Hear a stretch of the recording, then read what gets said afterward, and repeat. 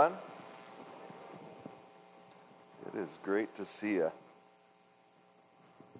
And thank you, kids and Trees, for that. That was fantastic. You know, I was thinking, some people are often a little too reserved when they're worshiping the Lord. You see the same people at a sporting event or something like that to be screaming their heads off. And sometimes we can take a dim view of someone else's demeanor in worshiping the Lord. And I'll tell you, there's a story about that. David's wife. David's wife, that was Saul's daughter, she thought he was being a little bit undignified for a king. You guys remember that story? And she said, you know, you didn't look quite as dignified as you should have out there. And David said, I will celebrate. I will worship the Lord. And you know what? She was barren for the rest of her life. I'm pretty sure I got that part of the story straight. I'm not turning to it right now. I'm going to be careful about ever taking a dim view of someone's method of worship, all right?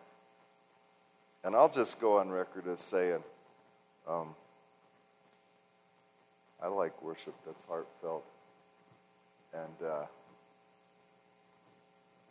worship that has a joyful noise to it. Okay. Before we dive into the Word, again, a few announcements. Immediately following today's service, we're going to have a potluck. And I was over there a little while ago, and it smells awfully good. And I'm going to try and get a better tag on what time it is right now, so that I don't. Last week, I thought I was letting you guys out early, and then I looked, and it was more like an hour. My apologies, and I appreciate your patience. So potluck immediately following the service tomorrow evening at 6:30. Women's study at Marcia's house. Getting very close to the end of Acts, is my understanding.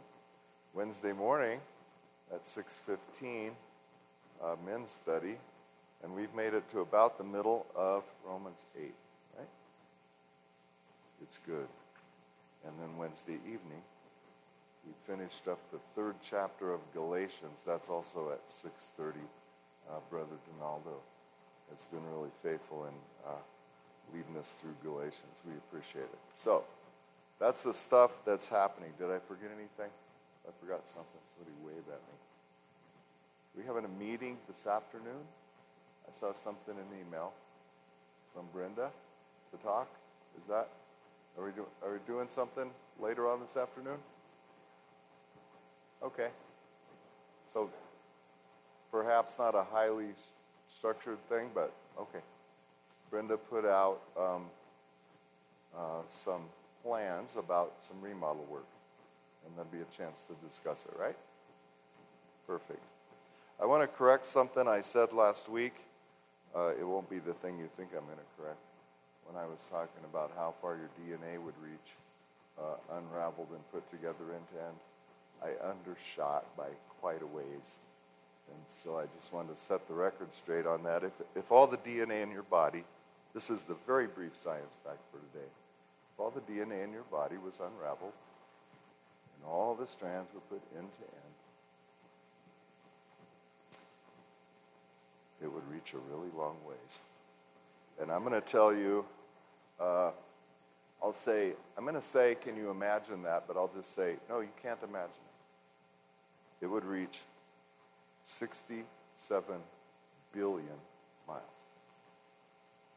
which is 2.7 million times around the Earth, or about 360 round trips to the sun.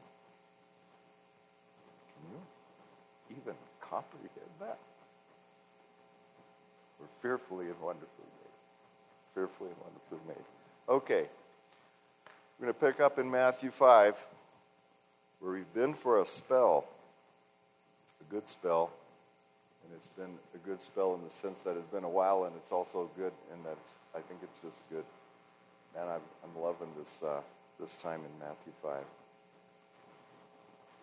Last week, I started into verses 17 through 20, and I would say we beat up verse 17 pretty thoroughly. I'm going to try and wrap up today. We'll just see.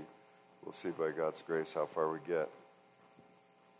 Let's read, starting at the beginning of Matthew 5. And when he saw the multitudes, he went up on the mountain, and after he sat down, his disciples came to him. And opening his mouth, he began to teach them, saying, Blessed are the poor in spirit, for theirs is the kingdom of heaven. Blessed are those who mourn, for they shall be comforted. Blessed are the gentle, for they shall inherit the earth. Blessed are those who hunger and thirst for righteousness, for they shall be satisfied. Blessed are the merciful, for they shall receive mercy. Blessed are the pure in heart, for they shall see God. Blessed are the peacemakers, for they shall be called sons of God. Blessed are those who have been persecuted for the sake of righteousness, for theirs is the kingdom of heaven. Blessed are you when men revile you and persecute you and say all kinds of evil against you falsely on account of me. Rejoice and be glad, for your reward in heaven is great, for so they persecuted the prophets who were before you. You are the salt of the earth. But if the salt has become tasteless, how will it be made salty again? It is good for nothing anymore, except to be thrown out and trampled underfoot of men. You are the light of the world. A city set on a hill cannot be hidden, nor do men light a lamp and put it under the peck measure, but on the lampstand, and it gives light to all who are in the house. Let your light shine before men in such a way that they may see your good works and glorify your Father who is in heaven. Verse 17. Do not think that I came to abolish the law or the prophets. I did not come to abolish, but to fulfill. For truly I say to you, until heaven and earth pass away, not the smallest letter or stroke shall pass away from the law until all is accomplished. Whoever then annuls one of the least of these commandments and so teaches others shall be called least in the kingdom of heaven. And whoever keeps and teaches them, he shall be called great in the kingdom of heaven. For I say to you that unless your righteousness surpasses that of the scribes and Pharisees, you shall not enter the kingdom of heaven. So I want to step back for just a minute as a reminder. Jesus isn't giving a great moral teaching in the Sermon on the Mount. He's not prescribing the formula for world peace. He's not setting down the rules for can't we all just get along. Jesus is describing what the lives of his disciples will be like. He describes really what someone truly blessed of God will look like in the Beatitudes. And as Nate pointed out in the manner of us being salt and us being light, it's a proclamation about what we're to be. All right? I said this last week, and I'll repeat it. The passage that we're looking at today has been the source of an awful lot of study, and certainly a source of some disagreement down through history. I used a $10 word last week, antinomian, or antinomianism, which means against the law, which is a very common term for Reformed theology, people to say, hey, the law is done, it's behind us, we don't want anything to do with it. The reverse of that is pronomianism, or like anti is against the law, pro is in favor of the law, or sometimes we'll just hear the term legalism, or we'll hear the term Torahism. And I don't know if you guys have followed this, but there's been a fair amount in the church probably over the last 25 or 30 years of a sort of a Hebrew roots movement, and definitely some movement of people going back and saying, hey, wait a minute, we think we should be following the law of Moses. All right? And often, well, certain parts of the law of Moses, maybe not the whole thing. I'd like to dive into that a little bit today, well, more than a little bit. And if you have the scripture list that I left out there, I'm not going to promise we're going to look to every one of these, but you'll notice it's kind of broken into 3 sections. And this isn't your one-size-fits-all apologetic or scripture list on these topics, but the things in the first list are the things really that have to do with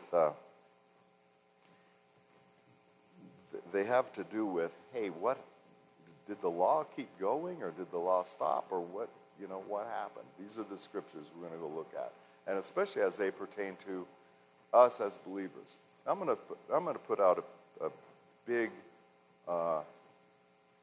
important statement that just goes along with anything I'm about to say, which is, I'm going to present to you guys my best understanding of what the Word says. And I won't be reluctant to tell you what I believe or what my interpretation about it is. But one of the reasons I like this list is dig into it.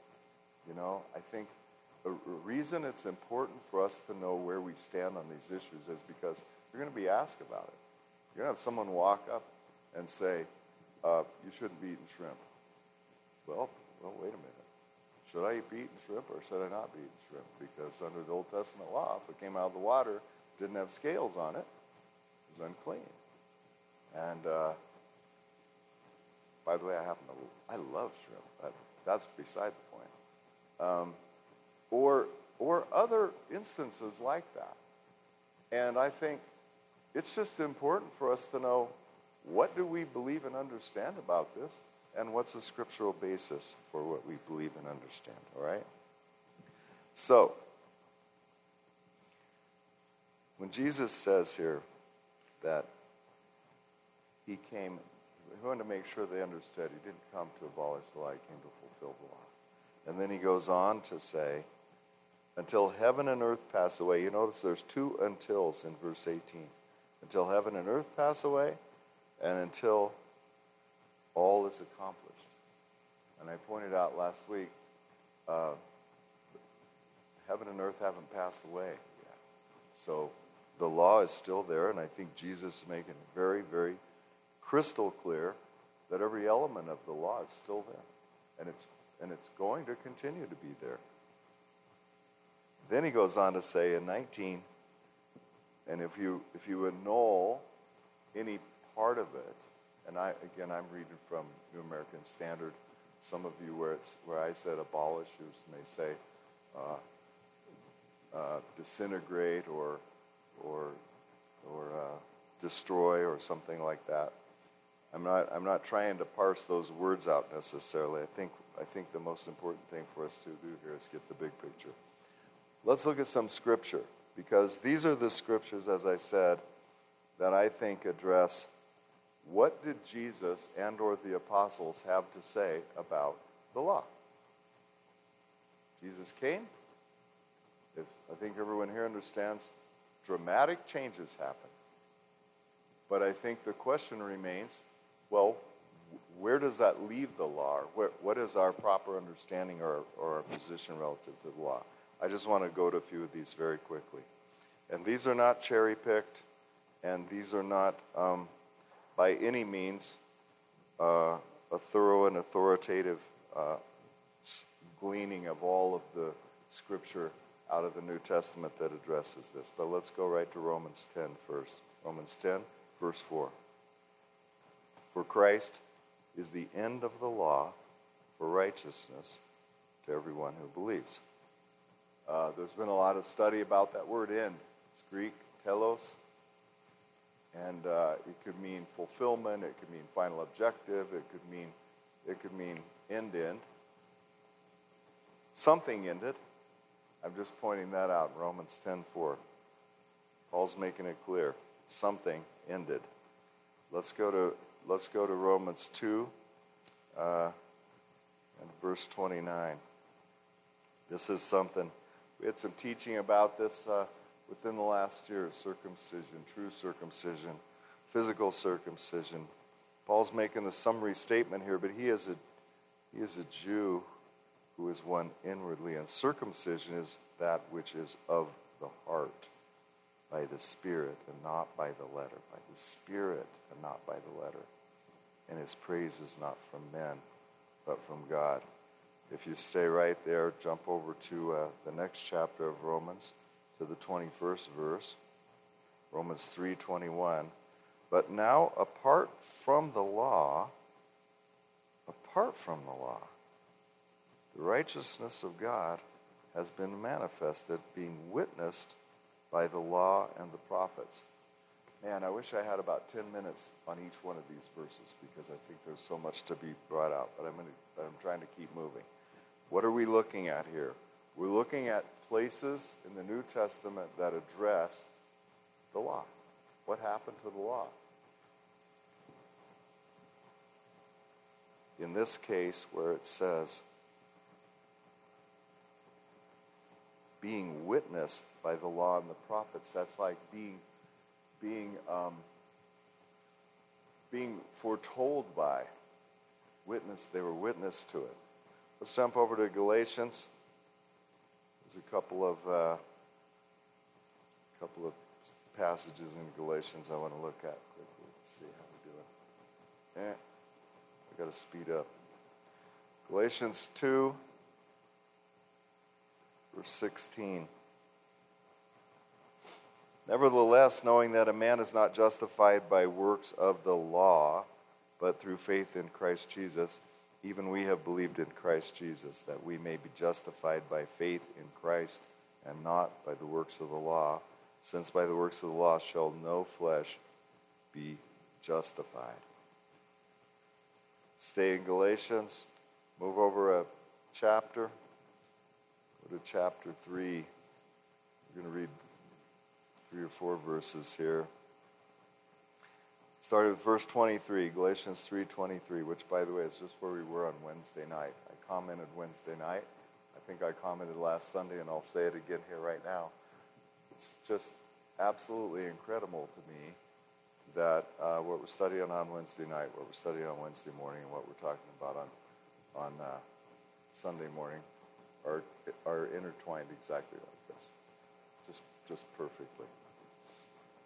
Galatians 3, starting with 23, but before faith came, we were kept in custody under the law, being shut up to the faith which was later to be revealed. Therefore, the law has become our tutor to lead us to Christ, that we may be justified by faith. But now that faith has come, we are no longer under a tutor. Stay in Galatians. The 18th verse, fifth chapter, Galatians 5:18. But if you are led by the Spirit, you are not under the law. And lastly, I just want to go back and look at in Acts.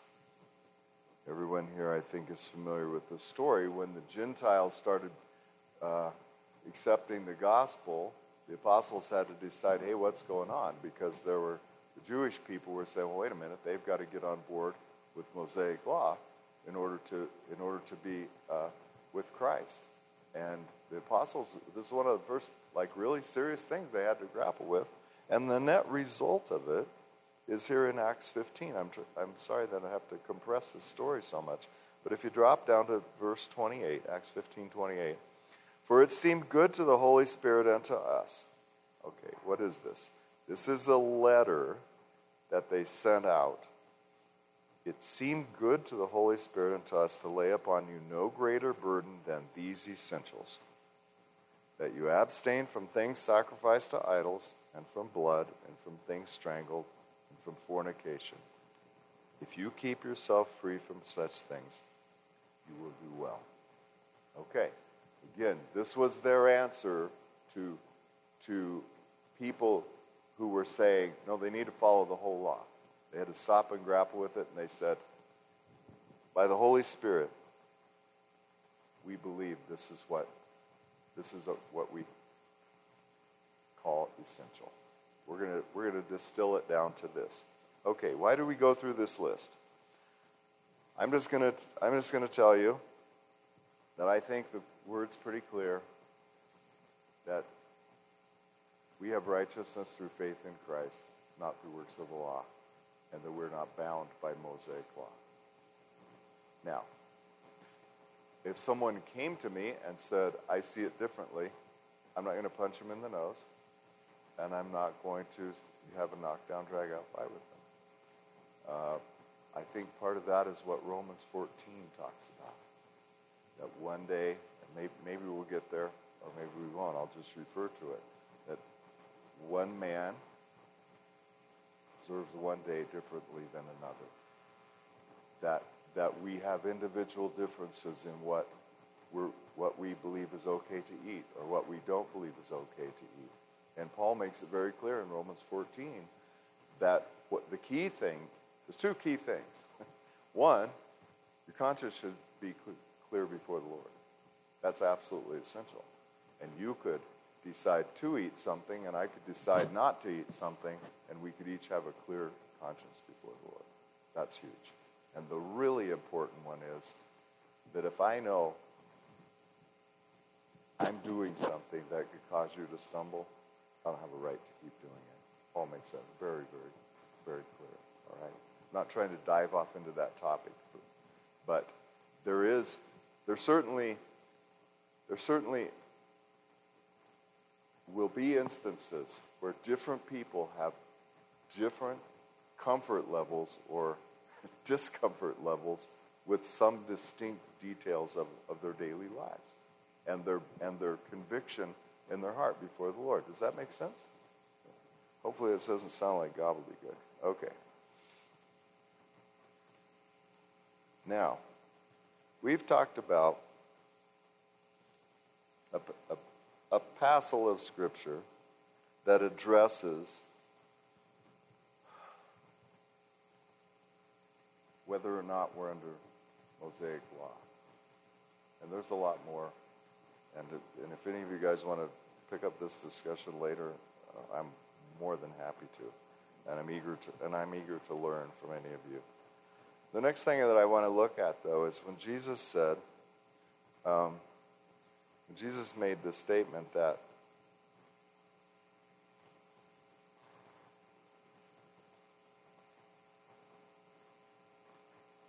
he talks about even the least of these commandments. Like if we annul it, even the least commandment. Well, this makes me say, hey, with verse 19, I want to dig in here a little bit and say, okay, what are the great commandments, and then what are least commandments? Does that make sense? First of all, what would be some great commandments? You guys should know some, I think. If I just said, Old Testament, what's the great commandments? 10 Commandments, right? Somewhere right around there.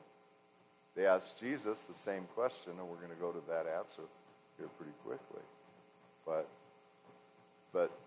we tend to revere. I mean, aren't they still on stone downtown? They haven't completely torn it out yet, have they? Still on stone downtown, yeah. Still at Congress in Washington, D.C. The Decalogue, the 10 Commandments, been foundational to our nation, foundational to our form of governance. Those would not be the least. Jesus is saying here, hey, if the least little one, and we're going to look at a couple of examples of that too. First, let's look at the great ones. Let's go to Matthew 22. I want to see, what we're doing here is we're looking to see what did Jesus or the disciples have to say about the greatest of commandments. Then we'll look at the least of commandments, all right? Matthew 22, start with verse, I'm going to back up. I said 36, let's go back to 34. But when the Pharisees heard that he had put the Sadducees to silence, by the way, they really liked that. They were glad to see that he put them in their place. They gathered themselves together, and one of them, a lawyer, asked him a question, testing him, "Teacher, which is the great commandment in the law?" And he said to them, "You shall love the Lord your God with all your heart, with all your soul, with all your mind. This is the great and foremost commandment, and a second is like it. You shall love your neighbor as yourself." And then look what he says, "On these two commandments depend the whole law and the prophets." Wow. The next two scriptures on your list there, those are the scriptures that Jesus is quoting. The scripture about loving the Lord your God and the scripture about loving your neighbor as yourself. Those are we won't go there right now. Those are the references in Deuteronomy 6 and Leviticus 19. Let's go to Matthew 7. Again, what are we looking at here? Great commandments. Commandments, because he made this statement, "Can and know the least." Let's understand the greatest, and then we'll go back and look at some least.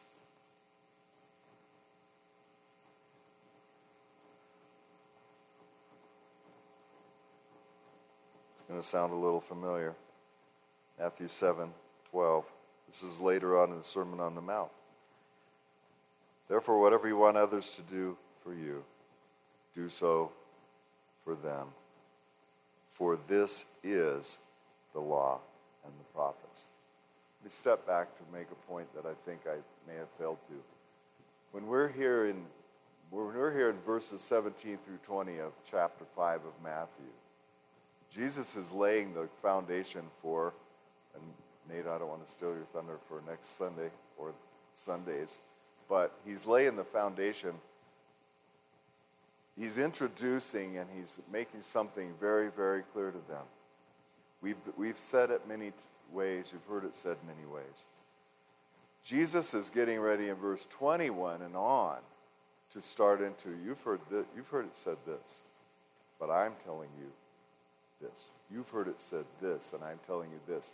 And in each one of those cases, I will submit to you what he's doing is he's taking the spiritual application of the spiritual principle that was behind the physical law.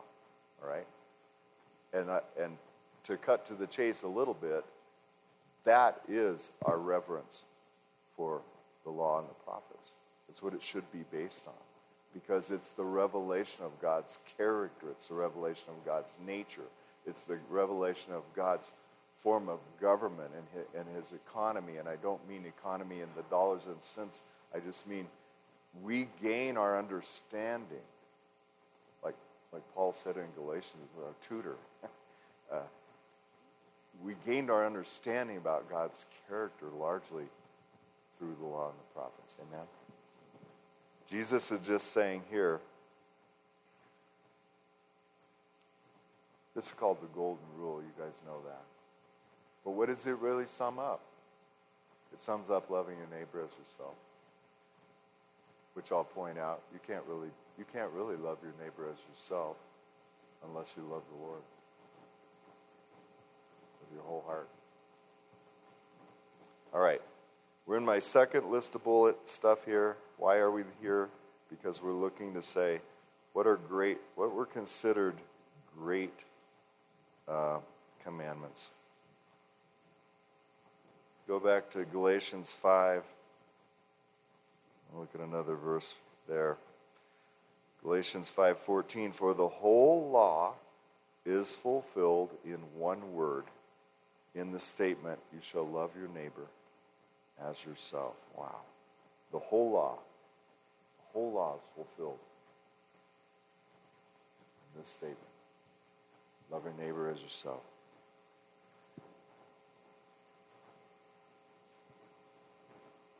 There's another thing referred to here. Jump over one chapter. I don't think we have time to draw this out. Chapter 6 of Galatians, verse 2. Bear one another's burdens and thus fulfill the law of Christ. Now this term, the law of Christ, it's used here and it's used She was once in 1 Corinthians, I believe. And I'm not here to try and draw out what it means, but the law of Christ is the law of love. I think when we're going to look at the passages in a little bit where the Pharisees came and talked to Jesus about this, but the summation of the law of Christ is the summation that we've just been looking at. The 2 greatest commandments cover it. Let's look at a couple of examples of least commandments. All right? Jesus said if you annul even the least of these, you'll be least in the kingdom of heaven. All right? I want to look at a couple. They should be familiar. If you go look at Deuteronomy chapter 22, and I do think it's helpful to look back at this because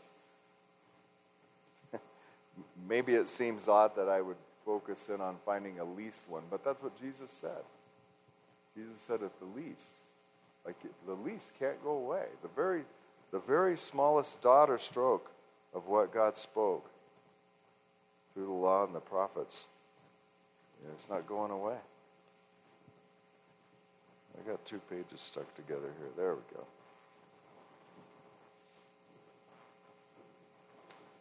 Deuteronomy 22:10. Simple statement. You shall not plow with an ox and a donkey together. And if you look ahead or, after that, you shall not sow your vineyard with 2 kinds of seeds. I'm back in verse 9. Or later on, you shall not wear material mixed of wool and linen. But I'm just drawing your attention to one verse here, 10. You're not to plow with an ox and a donkey together. Okay, why? Because let's jump over to 2 Corinthians. Because I want everybody to be clear. How does the least aspect of the law carry on? This is how it carries on. Paul uses this example, 2 Corinthians 6, verse 14. Do not be bound together with unbelievers. King James said, do not be unequally yoked. What's he talking about? He's talking about Deuteronomy 22:10. There's a prohibition against being unequally yoked. But what is Paul doing here? Do not be bound together, verse 14, with unbelievers. For what partnership have righteousness and lawlessness, or what fellowship has light with darkness? He's giving the spiritual principle. He's setting forth the spiritual principle that sprung from a very short, small statement made in the law. Let's look at another one. You guys are familiar with it. You still have your finger in Deuteronomy. Back to verse 25. Chapter 25, verse 4.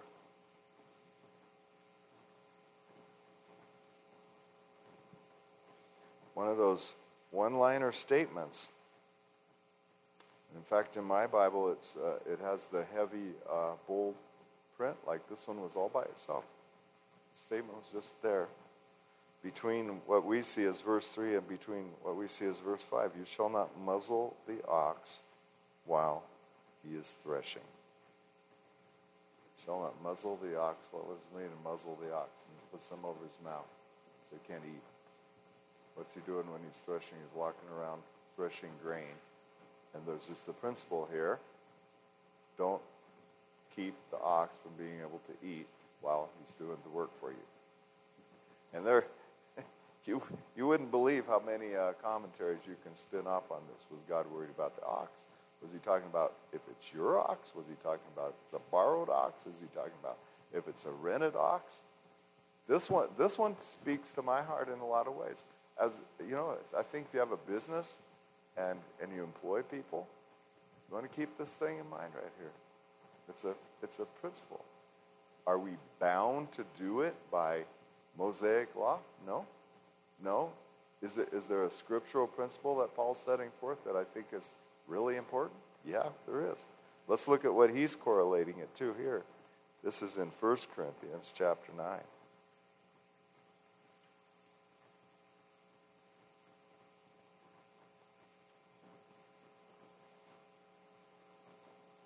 1 Corinthians 9, verse 9. For it is written in the law of Moses, you shall not muzzle the ox while he is threshing. That's what we just read in Deuteronomy 25. God is not concerned about oxen, is he? Or is he speaking altogether for our sake? Yes, for our sake it was written, because the plowman ought to plow in hope, and the thresher to thresh in hope of sharing the crops. If we sowed spiritual things in you, is it too much if we should reap material things from you? Okay, this is Paul. Paul's saying here what he has a right to do. And then I think he's careful to say he's not going to exercise that right. But I've just given you two examples of, if you went through Mosaic law, Jesus said, not the least of these commandments. I think we just looked at a couple that were pretty least. Not muzzling and not being unequally yoked. But he draws out the spiritual application. See, this is what Jesus is getting ready to do. Sorry, Nate, I'm jumping ahead to verse 21. This is what Jesus is getting ready to do. He's setting this up for the disciples, and then he's going to turn around and say, you've heard it said, you shall not murder. Here's what I'm going to tell you. You've heard it said, you shall not commit adultery. Here's what I'm telling you about that. Of what is he doing? He's doing the very same thing that Paul did here, going to a statement from Mosaic law, but taking it way beyond just what it meant in the flesh, just what it meant in the material world. He's given the spiritual application. Does that make sense to everybody? Or is this like, Steve, speed up, you're boring us? This too, I realize this is probably maybe overly basic. I don't know. I hope not. I think it's important for us to understand, though. And part of the reason I think that is because you'll be asked these questions. People will come up to you and say, why do you do such and so on certain day? Or why do you this? Or why do you not do this? And you need to be convinced in your own heart. Like Romans 14. I think you have to be clear in your own conscience. But I also think it's important for us to be able to know the word and answer those kinds of questions. Okay. So if we said the law, Christ was the end of the law, Romans 10:4. And Galatians 5:18, if you walk by the Spirit, you're not under the law. Then where does it leave the law? What is the status of the law? We read last week, Brother Rick reminded me of it during the week, just before coming, Psalm 19. The law of the Lord is perfect. So if we said, well, that was true when David penned it in Psalm 19, what do we say of it today? I see the very same thing. The law of the Lord is perfect. I was telling Peg, I think many years ago, it was difficult for me to look at a scripture about meditating on God's law, like Psalm 1.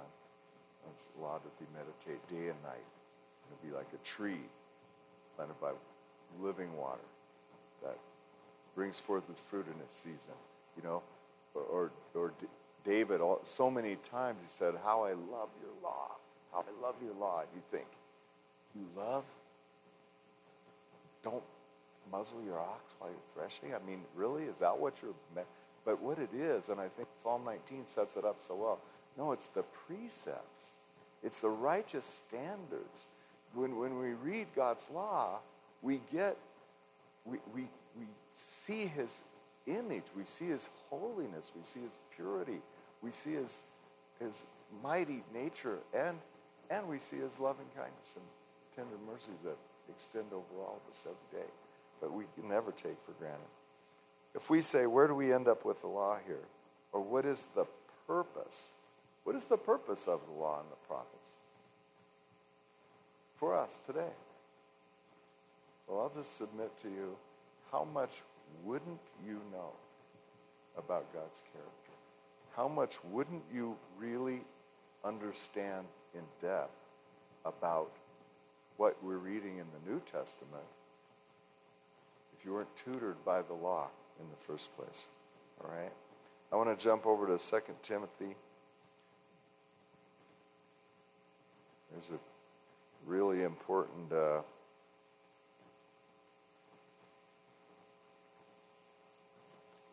and probably plenty familiar passage here. 2 Timothy 3,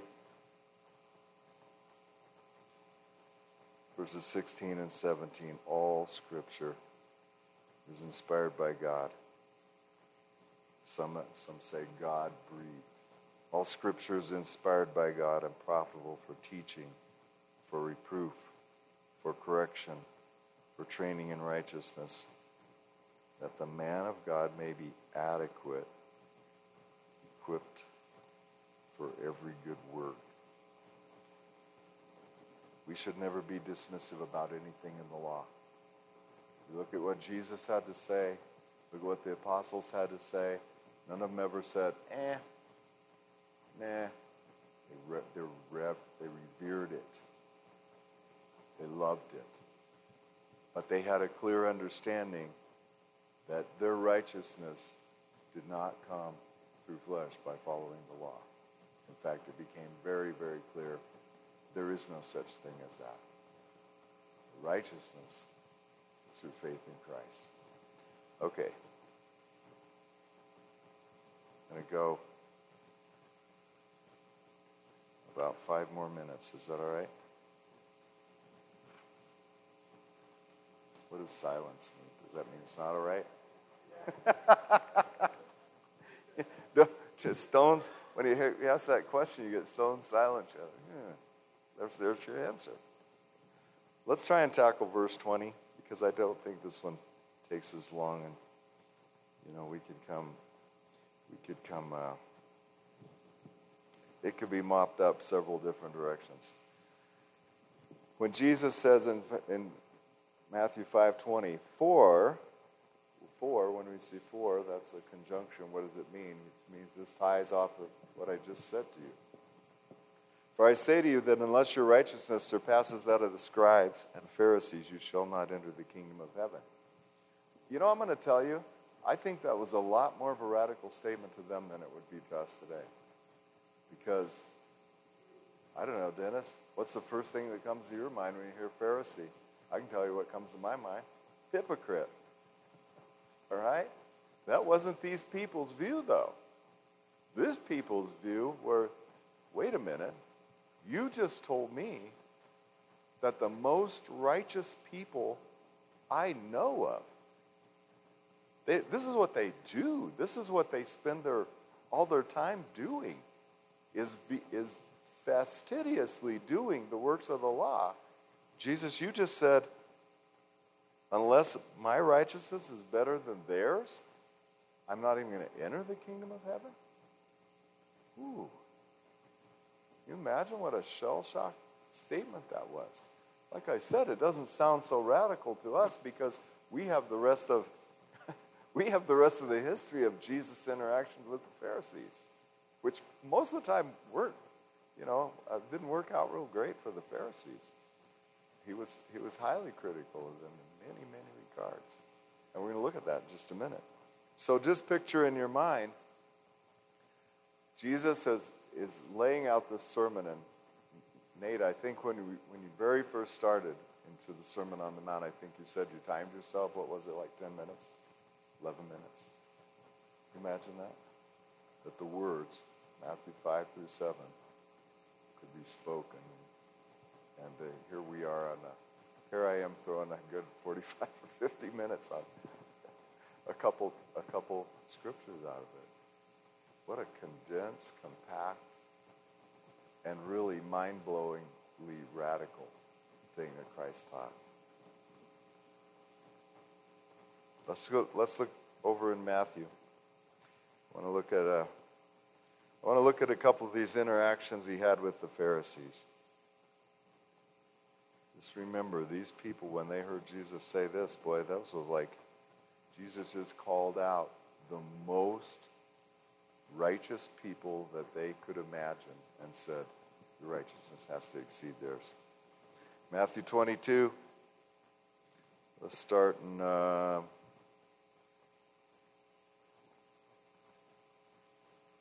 verse 29. You remember, this is where the Pharisees, they came and they said, hey, excuse me, was it?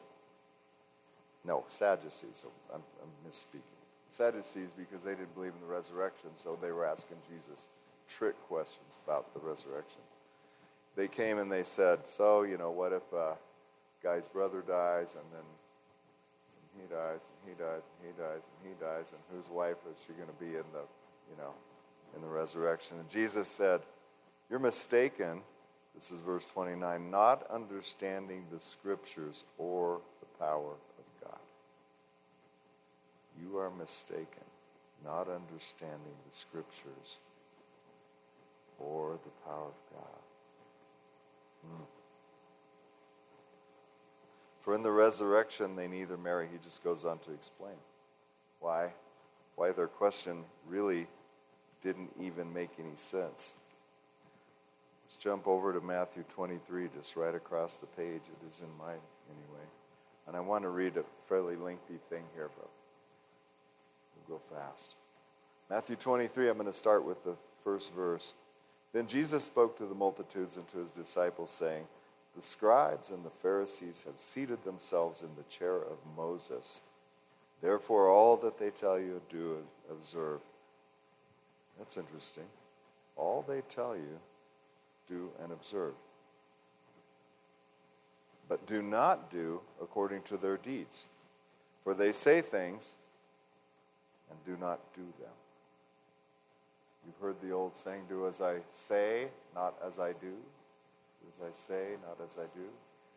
Jesus said they're sitting in the place of Moses. And when they tell you what you ought to do, that is what you ought to do, but don't do what they do. And he's going to go on to explain it. They tie up heavy loads and lay them on men's shoulders. They themselves are unwilling to move them with so much as a finger, and they do all their deeds to be noticed by men. For they broaden their phylacteries and lengthen the tassels of their garments, and they love the place of honor at banquets and the chief seats in the synagogues and respectful greetings in the marketplaces, and being called by men Rabbi. But do not be called Rabbi, for one is your teacher. You're all brothers, and do not call anyone on earth your father, for one is your Father, he who is in heaven. And do not be called leaders, for one is your leader, and that is Christ. The greatest among you shall be your servant. Whoever exalts himself shall be humbled. And then he goes on. This is sometimes referred to as the 7 woes. Woe to you, scribes, in verse 13, scribes and Pharisees, hypocrites. See, it's almost using it interchangeably, scribes, Pharisees, hypocrites.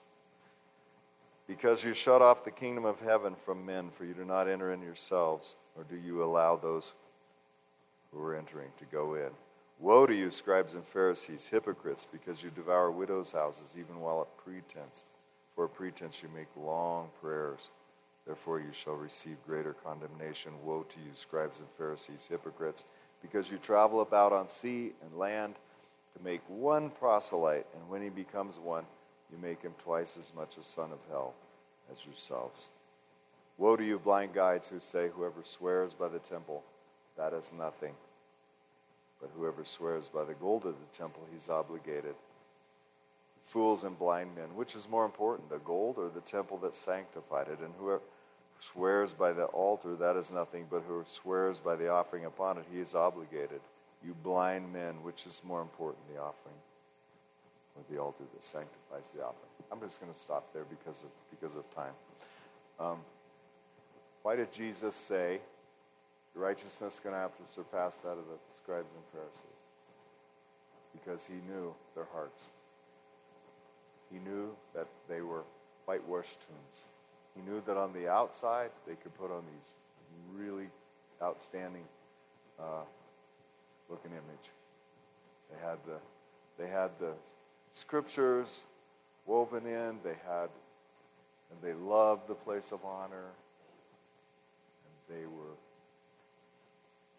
spiritually dead. And Jesus called them on it. Jesus is simply telling his disciples in the multitude in chapter 5, you're not going to be like them. You're going to be my disciple. You're not going to be outwardly something special to look at. And you're not going to be in a struggle to see who can be in the place of the most prominence. You're going to give up your right to yourself. And I'm going to be your Lord. You will never find yourself in a power struggle like these guys were in all the time. Let me summarize real quickly. And then you can come correct what I said afterwards. How's that? Jesus was setting up the disciples to understand something very, very critically important. God's law isn't going anywhere. His law is perfect. It reveals his character and nature to us, and it sets forth all these principles, and it is not going anywhere. There's no other interpretation you could have of verse 17 and 18 than that. But he's also getting them to understand, physically following the law, that's not what I'm getting ready to talk to you about. And that is not going to be the standard. The standard is not going to be a physical one. It's going to be a spiritual one.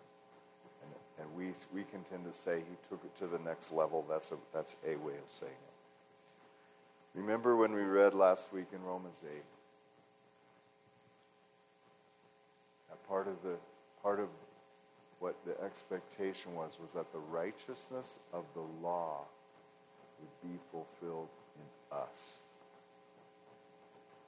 Jesus fulfilled it in his life. He fulfilled it in his death. He fulfilled it in his resurrection. The righteousness of the law, the requirement, is to be fulfilled in us. That's what Romans 8 says. And he goes on to describe why. And walk by the Spirit. Walking by the Spirit isn't one of the ways. It's the only way. There isn't another way. We're going to walk by the Spirit and have the righteousness of Christ, or we'll flounder around in the flesh. I really need to put a wrap on this. Thanks again for your patience, you guys. I love you. I really do love you. And I appreciate your patience and forbearance here. Dennis, I'm going to turn it over to you.